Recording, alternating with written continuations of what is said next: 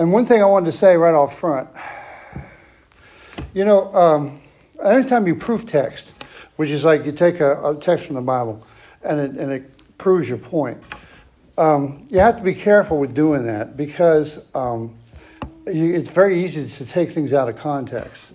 And one of the classic examples I mentioned last week, and we're going to, maybe if I get time for it, go through this morning, is John 3:16. People, if in Protestant circles, if there's any verse that people know or even have a familiarity with, it's John 3:16. For God so loved the world, they gave his only begotten Son, that whosoever, I like that word whosoever believes in him shall not perish but have everlasting life. And that's true. That is true. But when you take it out of the context of the whole conversation that Jesus was having with Nicodemus, it's very easy to misappropriate that verse and try to make it say things it doesn't say. And that's true for any time that you cherry pick a verse and you pull a verse out of context and you quote just the verse.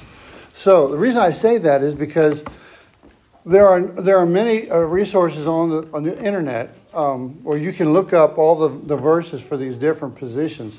You just Google tulip or Google two verses or doctrines of grace.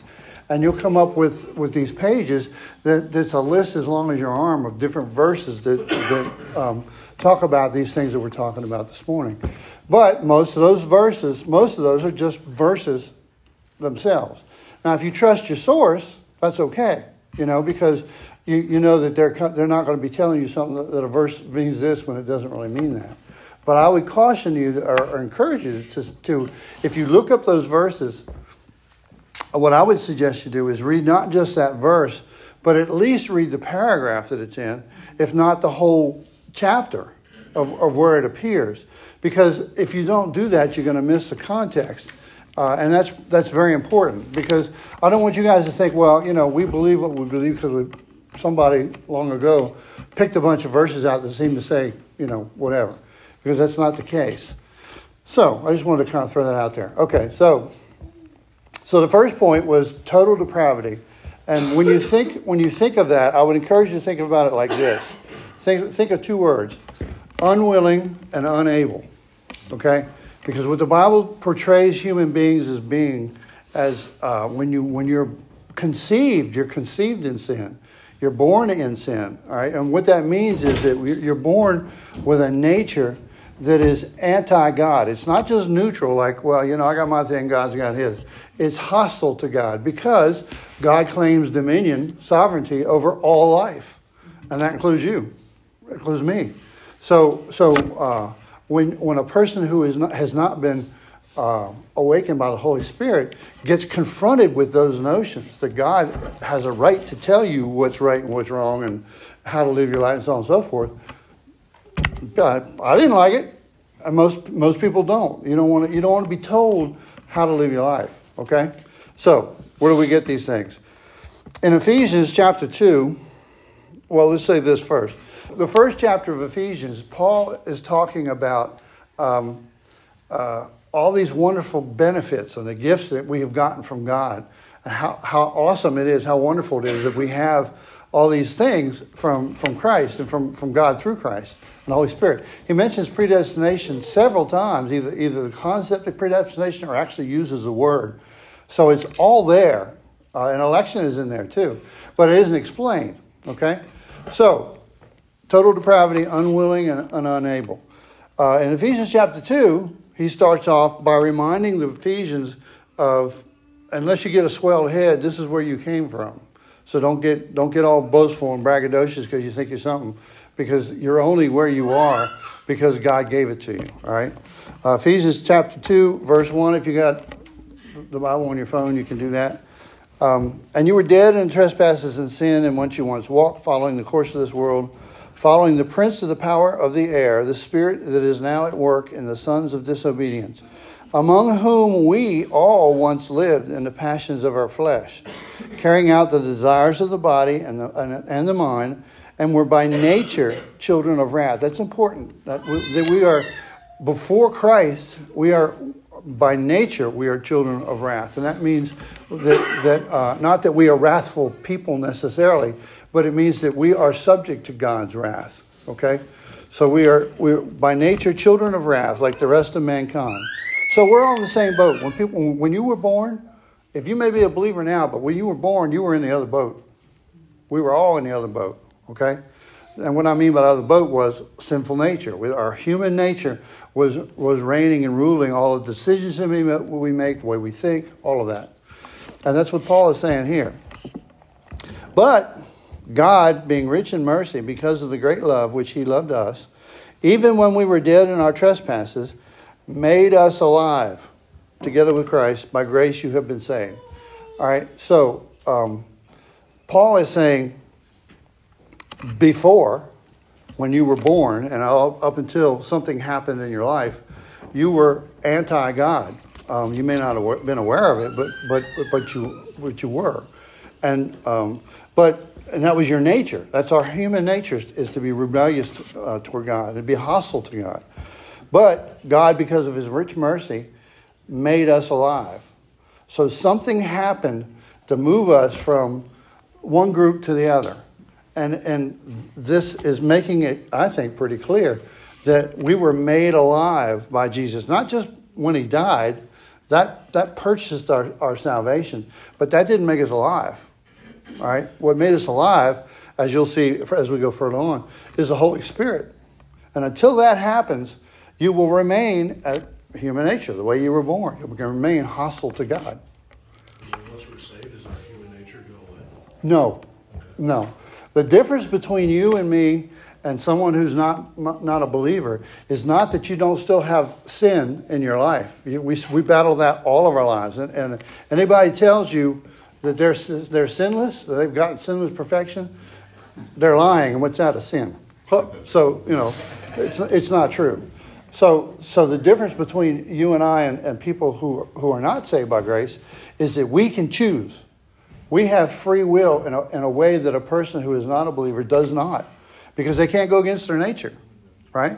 You can't do anything to please God when you don't have the nature, the Holy Spirit residing within you. Does that make sense? You good? Okay. So God makes us alive. And in Ephesians, along in chapter 2, a little further down, for by grace you have been saved through faith. This is Ephesians 2, 8, and 9. For by grace you have been saved through faith, and this is not your own doing. It is a gift of God, not the results of works, so that no one can boast. So when you talk about salvation, the Bible talks about salvation, being saved.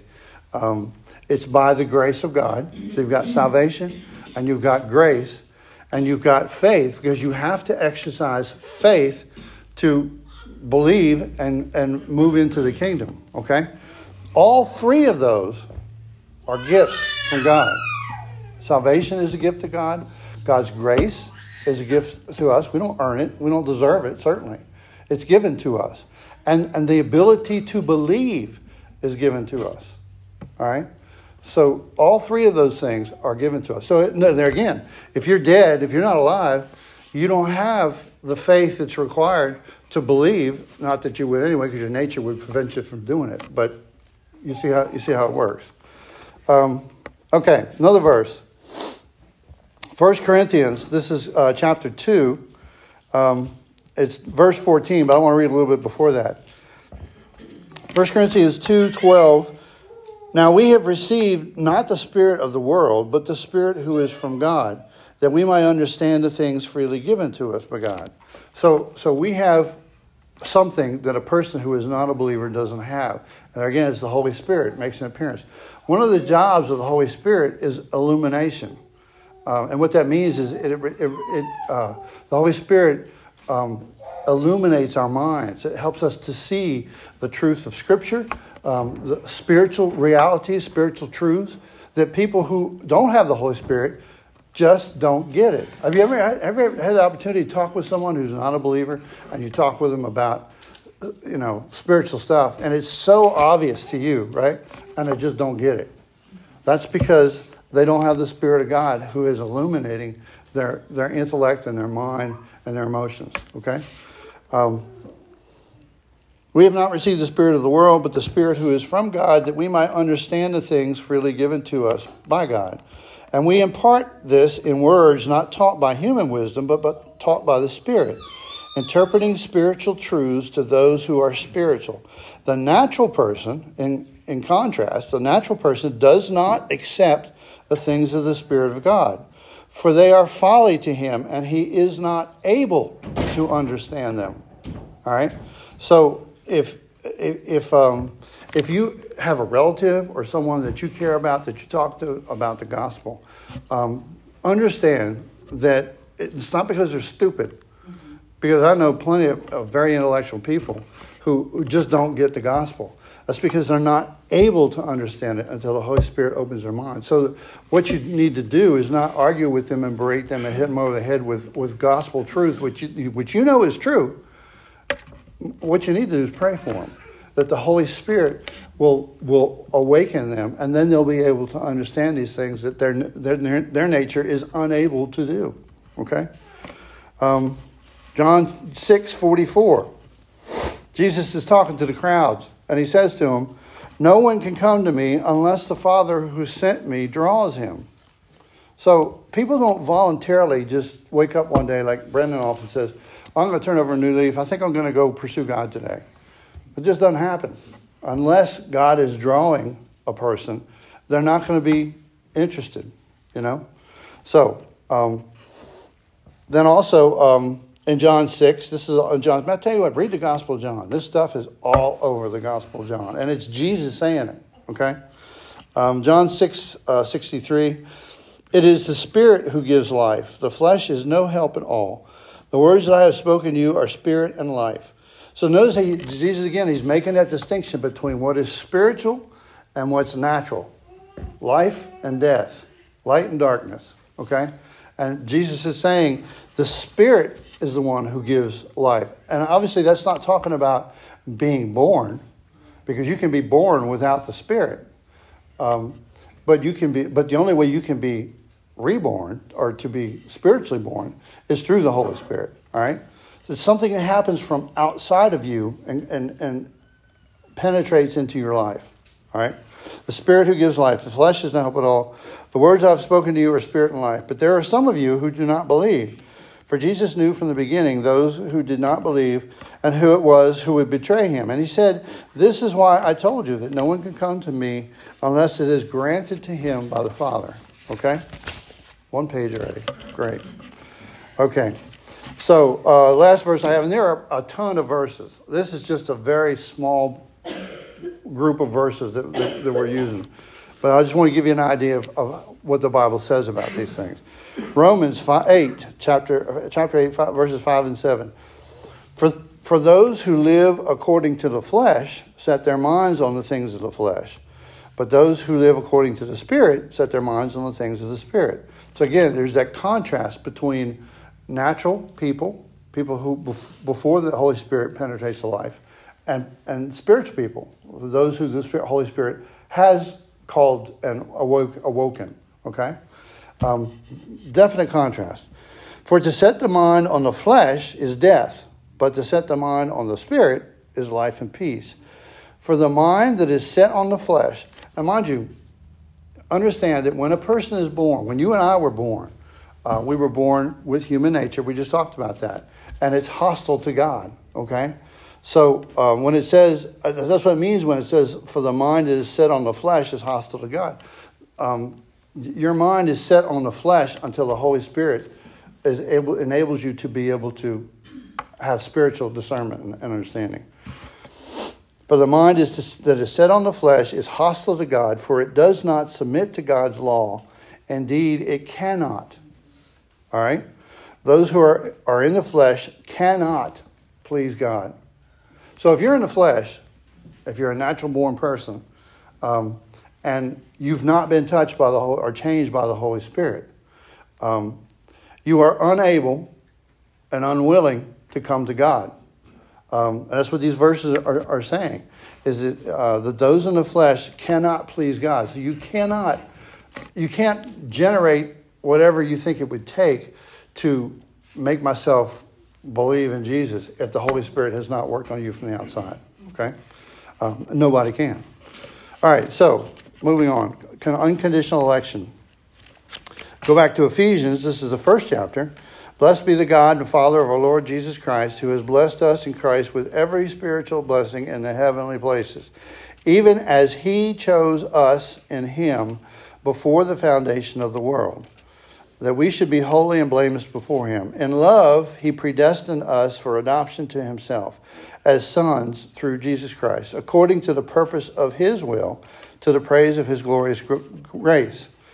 So notice that these blessings that we're getting from God are something that's coming to us externally. I mean, when he says, even as he chose us before him in the foundation of the world.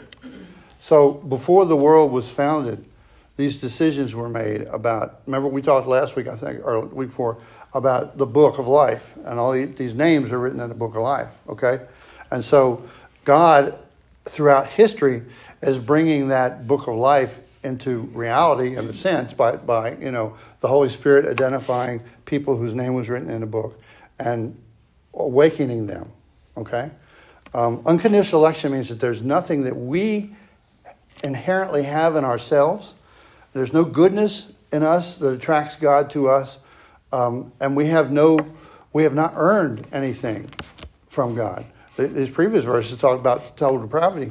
Says we can't.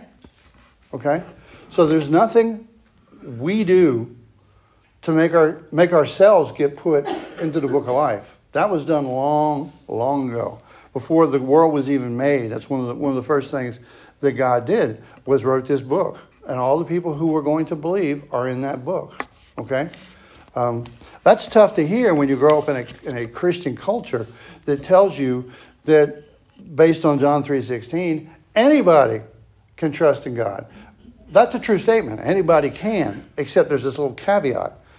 If you've been woken, if you've been made alive by Jesus Christ, or by the Holy Spirit, if you haven't been alive, you can't do it. You're not able to do it. And again, that shows us, those of us who believe, that to me, when I started learning these things, I was grateful for my salvation before. It was like, gee, thanks God. That was really cool to do that. But I did the believing, so hey, But that's not the way it works. When you start to understand these things, it's like what the grace and the blessing and the gratefulness, I think, that a person should feel should explode. It should be huge in your life because you didn't do anything. You couldn't do anything. It's not just that you didn't do it because you were lazy. You didn't do it because you couldn't. All right, and something had to change so that you could. All right, so. Again, in Ephesians chapter 1, in him we have obtained an inheritance, having been predestined according to the purpose of him who works all things according to the counsel of his will. Notice how all of these things are not based on anything other than God's will, God's own counsel with himself. So the basis of us being elected is based on God's sole determination. All right? It's not anything we've done or we could do. So, Romans. You ever notice that when you... Yeah. Quick question. Yep. If we were elect, Mm-hmm. and you mentioned earlier something happened, Mm-hmm. right, to allow us to see. Right. That would be the Holy Spirit. But you said that later in life, so to speak. Does that mean that we before may have not have been elect? Or maybe No. we were elect before birth? You were elected before the world was founded. Amen. Right? So, but how you come to faith and when in your life you do and where you do and the circumstances, all of those things were ordained, I believe. And I think the Bible, you can infer that from the verses that we looked at so far. So you were elect before you were born.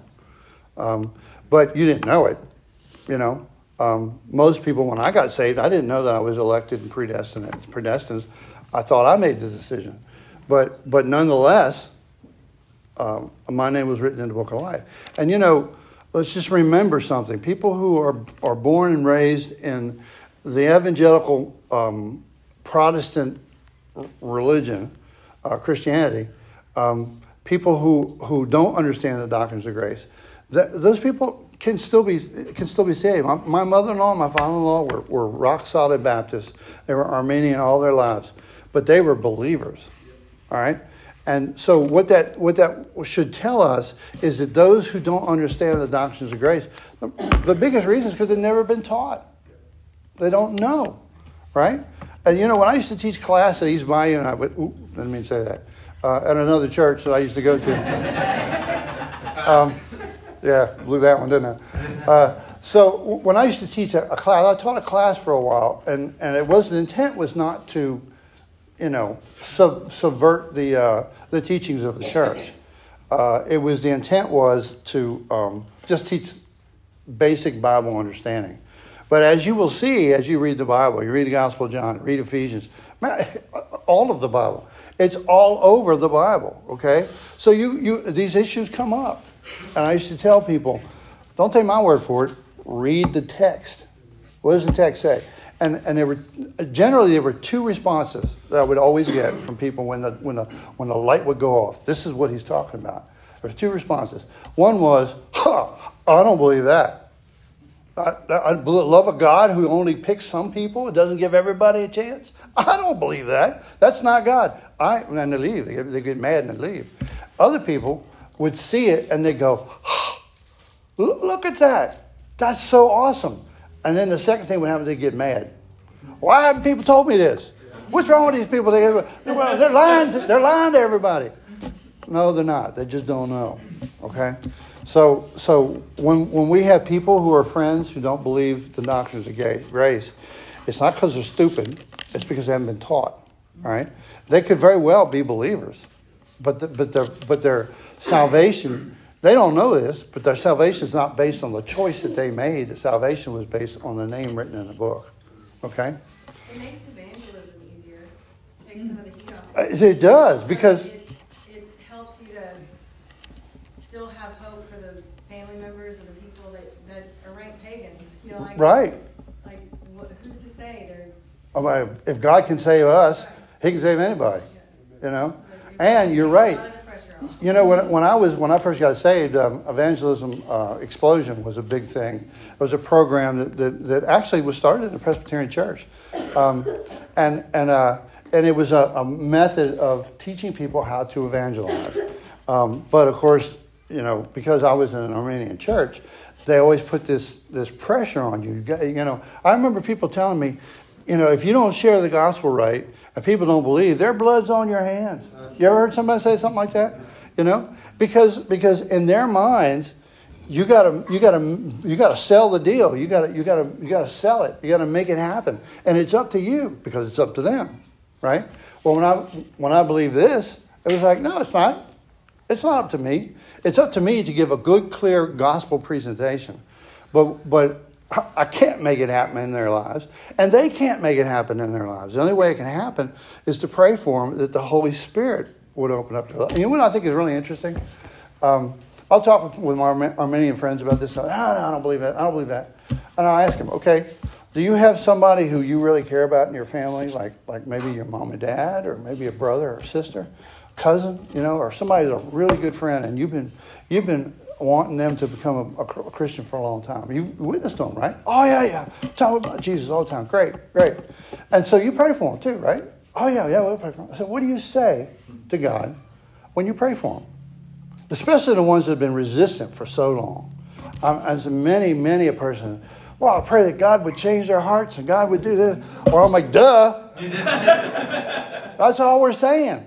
When it comes down to the rubber meeting the road and it's somebody they really care about, they turn into a Calvinist just like that. Because they really know that it's only God that can change a heart. We can't change it. So, there you have it. So, Romans 9. Boy, they hate preaching out of Romans 9. Sure, they do. The church I used to go to,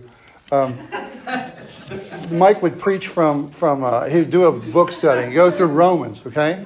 And we would go Romans 1 through 8, all the way up through Romans 1 through 8. And then they'd have a children's program the next Wednesday. And the following Wednesday, we started at 10 and went from there. Every time, man. So what is it about Romans 9 they don't like? Well, in Romans 9, This is just a portion of it. This is Romans 9, 6 through 13. But it is not as though the word of God has failed. For not all who are descended from Israel belong to Israel.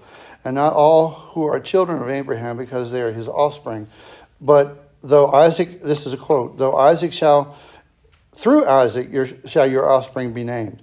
This means that it is not the children of the flesh who are the children of God, but the children of the promise are counted as offspring. Now I'm going to skip down to, no, might as well not. For this is what the promise said, about this time next year I will return and Sarah will have a son.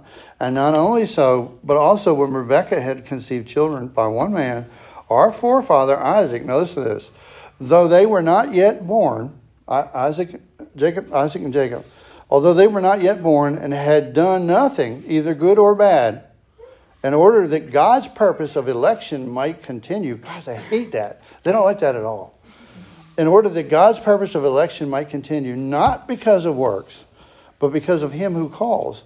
She was told, the older will serve the younger. As is written, Jacob I love, but Esau I hate. So Jacob and Esau, okay? They're twins, they're being born. And the scripture says, Paul says, though neither one of them had done anything yet, in real time, they'd just been born. And yet one was honored and one was not. Okay? So it's not unusual for God to work this way. That's the way God works. All right? So just keep that in mind. It's a good thing to know. Okay. Limited atonement. Man, 2 pages down. All right, so. On legal pads, right? There's a legal sheet too. That's even more. John 6, 35 through 40. Jesus said to them, this is limited atonement. I am the bread. And remember, limited atonement means that when Jesus died on the cross, he died for the sins of those who would believe. For he died for the sins of his people. He died for the sins of the names that were written in that book. Not every human being who has ever lived is written in that book. So when Jesus came, one of the prophecies that the angel said to Mary was he's going to save his people from their sins. All right? But the implication is there are some people that are not his. Right? All right? So Jesus died to save for the sins of those who believe.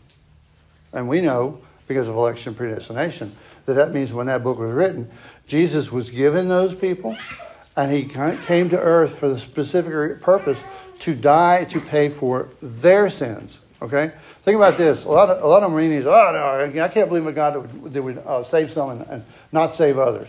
Putting the onus on us to believe instead of God who saves. Okay?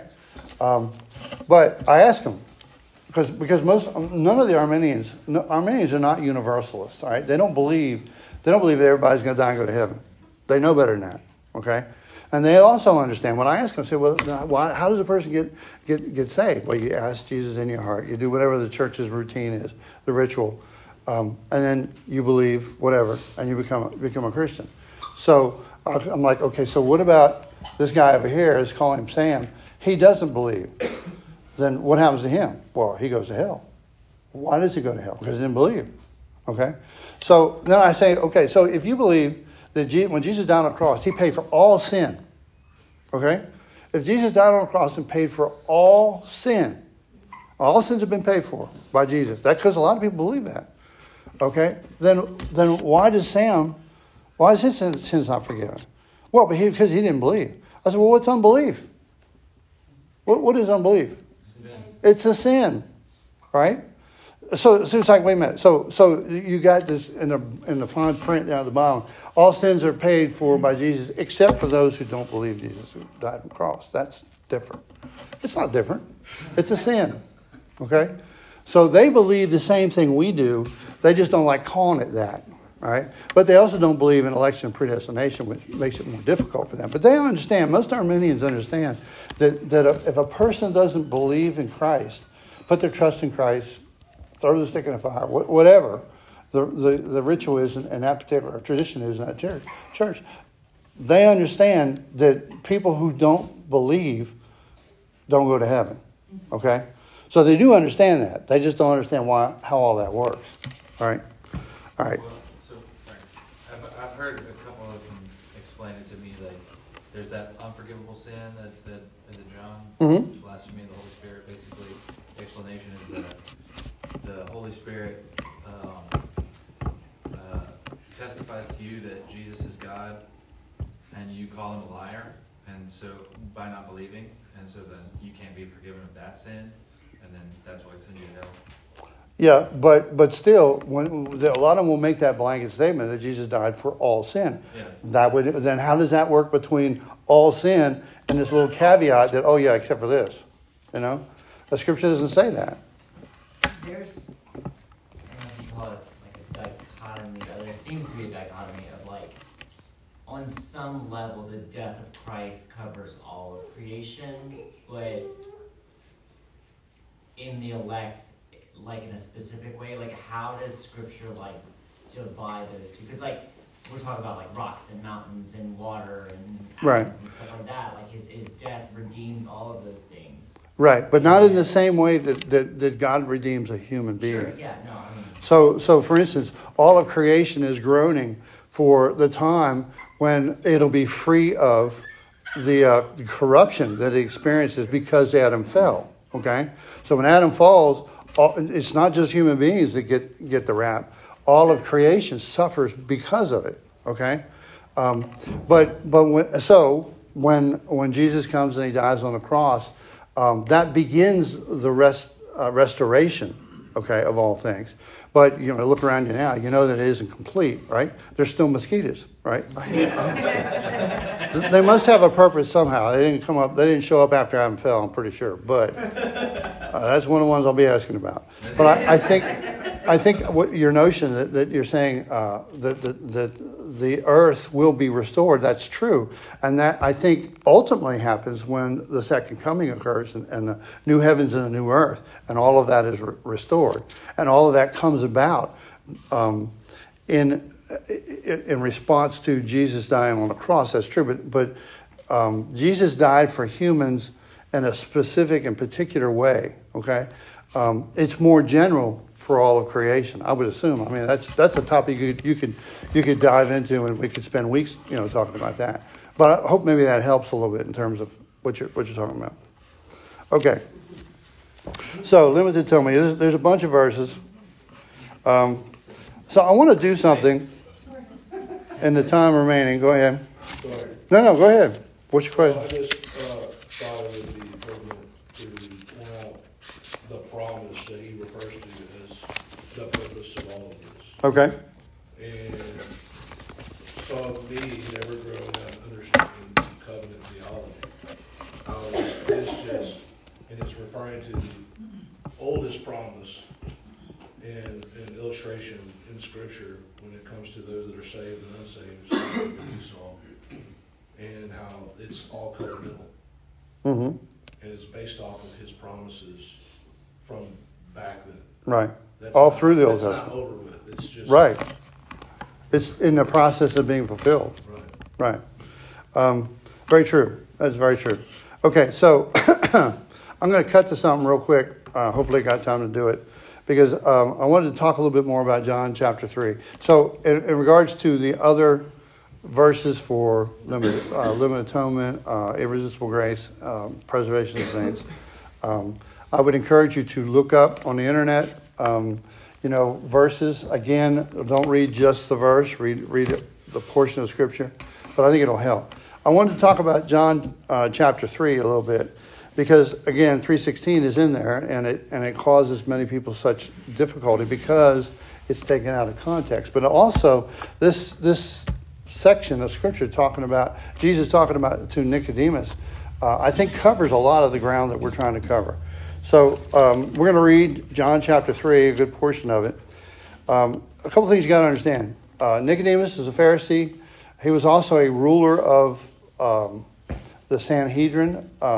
So he had the position of being an elder, in a sense, with the nation of Israel. And one of his responsibilities was to teach the Israelites. He was like a Sunday school teacher, okay, in a sense.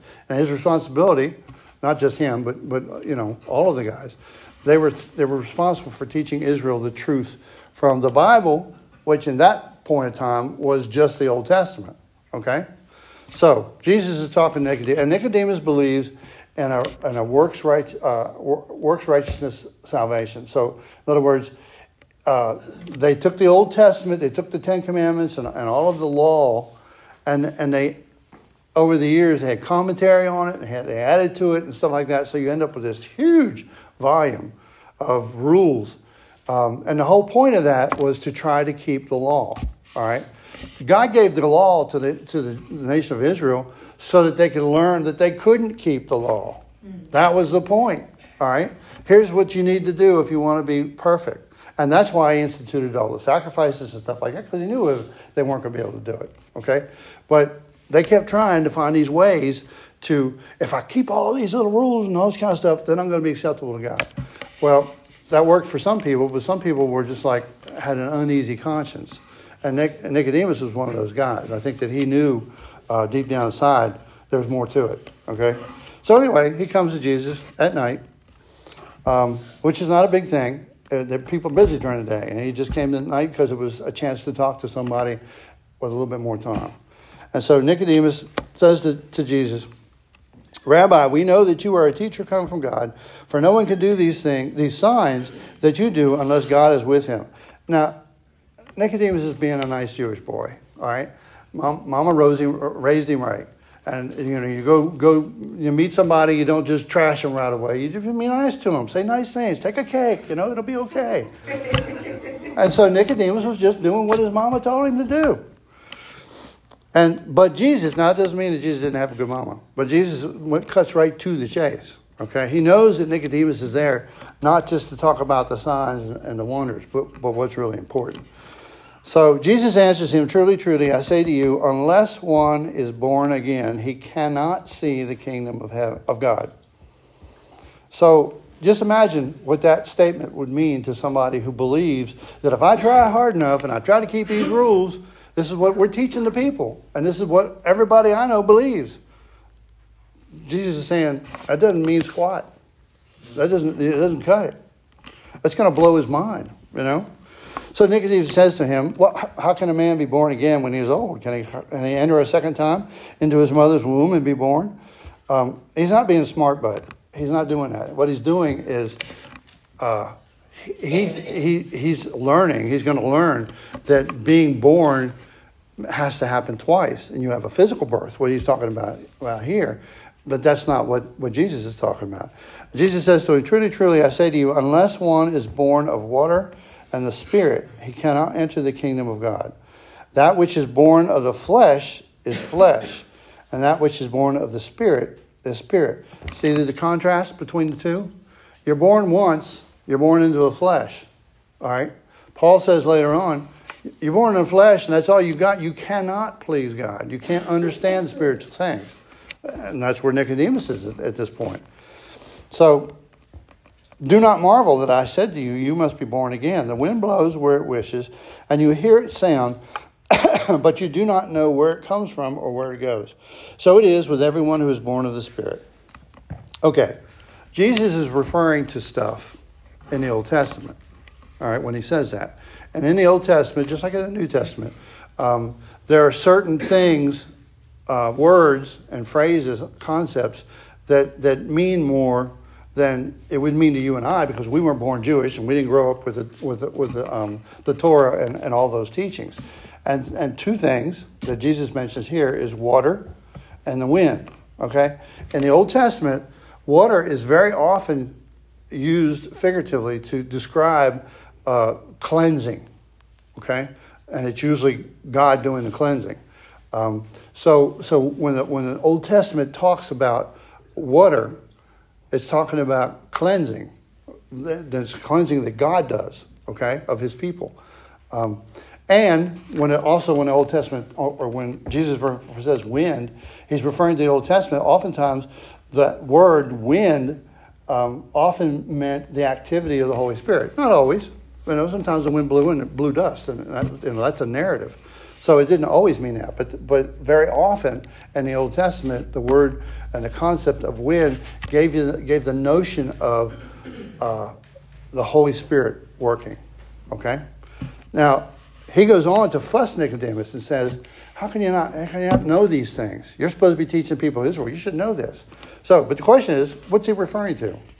There are many places, several places in the Old Testament where this concept of cleansing, God cleansing his people, is in lots of the prophets talk about that in one way or another, okay? One in particular is in Ezekiel. In Ezekiel 36, starting in verse 16, it says this, the word of the Lord came to me, Son of man, when the house of Israel lived in their own land, they defiled it by their ways and their deeds. Their ways before me were like uncleanness of a woman in her menstrual impurity. Nasty. So I poured out my wrath upon them for the blood that they had shed in the land, for the idols which they had defiled it. I scattered them among the nations, and they were dispensed through the countries. In accordance with their ways and their deeds, I judged them. But when they came to the nations, wherever they came, they profaned my holy name. And that people said of them, these are the people of the Lord, and yet they had to go out of his land. But I had concern for my holy name, which the house of Israel had profaned among themselves and among the nations. All right? Now, this is what he says. Therefore, say to the house of Israel, thus saith the Lord God, it is not for your sake, house of Israel, that I am about to act, but for the sake of my holy name, which you have profaned among the nations to which you came. And I will vindicate the holiness of my great name, which has been profaned among the nations, and which you have profaned among them. And the nations will know that I am the Lord, declares the Lord God, when through you I vindicate my holiness before their eyes. I will take you from the nations and gather you from all the countries and bring you into your own land. Now listen to this. I will sprinkle clean water on you, and you shall be clean from all your uncleanness. And from all of your idols I will cleanse you. And I will give you a new heart, and a new spirit I will put within you. And I will remove the heart of stone from your flesh, and give you a heart of flesh. And I will put my spirit within you, and cause you to walk in my statutes, and be careful to obey my rules. What does that sound like? Amen. What does that sound like? That's All right. very true. It sounds like God is going to do something outside of the people as a nation and as individuals. Is going to sprinkle them with water and cleanse them. Going to reach in and take out that sinful heart and put in a heart of stone and put in a heart of flesh. Okay, I mean this is what Jesus is referring to. Well, what about the wind? Okay, so if you go to the next chapter in Ezekiel, you run across the story of the Valley of Dry Bones. Anybody ever heard of that? Yeah. And every time you hear a priest, it's always, this is the awesome things that God can do in your life. Now that you're a believer, he can raise you from, above, whatever. Okay? That's not what he's talking about. The hand of the Lord was upon me, and he brought me out in the spirit of the Lord, and set me down in the middle of the valley. It was full of bones. And he led me around among them, and behold, there were very many on the surface of the valley, and behold, they were very dry. And he said to me, Son of man, can these bones live? And Ezekiel, not being a dummy, said, Oh, Lord God, only you know. And he said to me, Prophesy over these bones, and say to them, O dry bones, hear the word of the Lord. Thus saith the Lord God to these bones, Behold, I will cause breath to enter you, and you shall live. And I will lay sinews upon you, and will cause flesh to come upon you, and cover you with skin, and put breath in you, and you shall live. And you shall know that I am the Lord, being raised from the dead. Right? So I prophesied as I was commanded, and as I prophesied, there was a sound, and behold, a rattling, and the bones came together, bone to bone. And I looked, and behold, there were sinews on them, and flesh had come upon them, skin had covered them, but there was no breath in them. And then he said to me, Prophesy to the breath, Son of man, and say to the breath, listen to this, Thus saith the Lord God, Come from the four winds, O breath, and breathe on these slain, that they may live. So I prophesied as he commanded me, and the breath came into them, and they lived and stood on their feet, an exceedingly great army. So we've already gone over our time, but just think about that, okay? That's what Nicodemus and the elders should have been teaching Israel, that you only come alive in a spiritual, this born-again notion. You only come alive if the Holy Spirit does the work, okay? So when Jesus later on in a couple more verses in John 3:3. God so loved the world that he gave his only begotten Son. Okay? That whosoever believes, it's true that anyone who believes will not perish and have eternal life. But you can't understand that verse correctly unless you understand the beginning, which is that you have to be born again. It's something that happens to you from outside, and it happens by the Holy Spirit. Okay? I mean, that's what he was telling Nicodemus.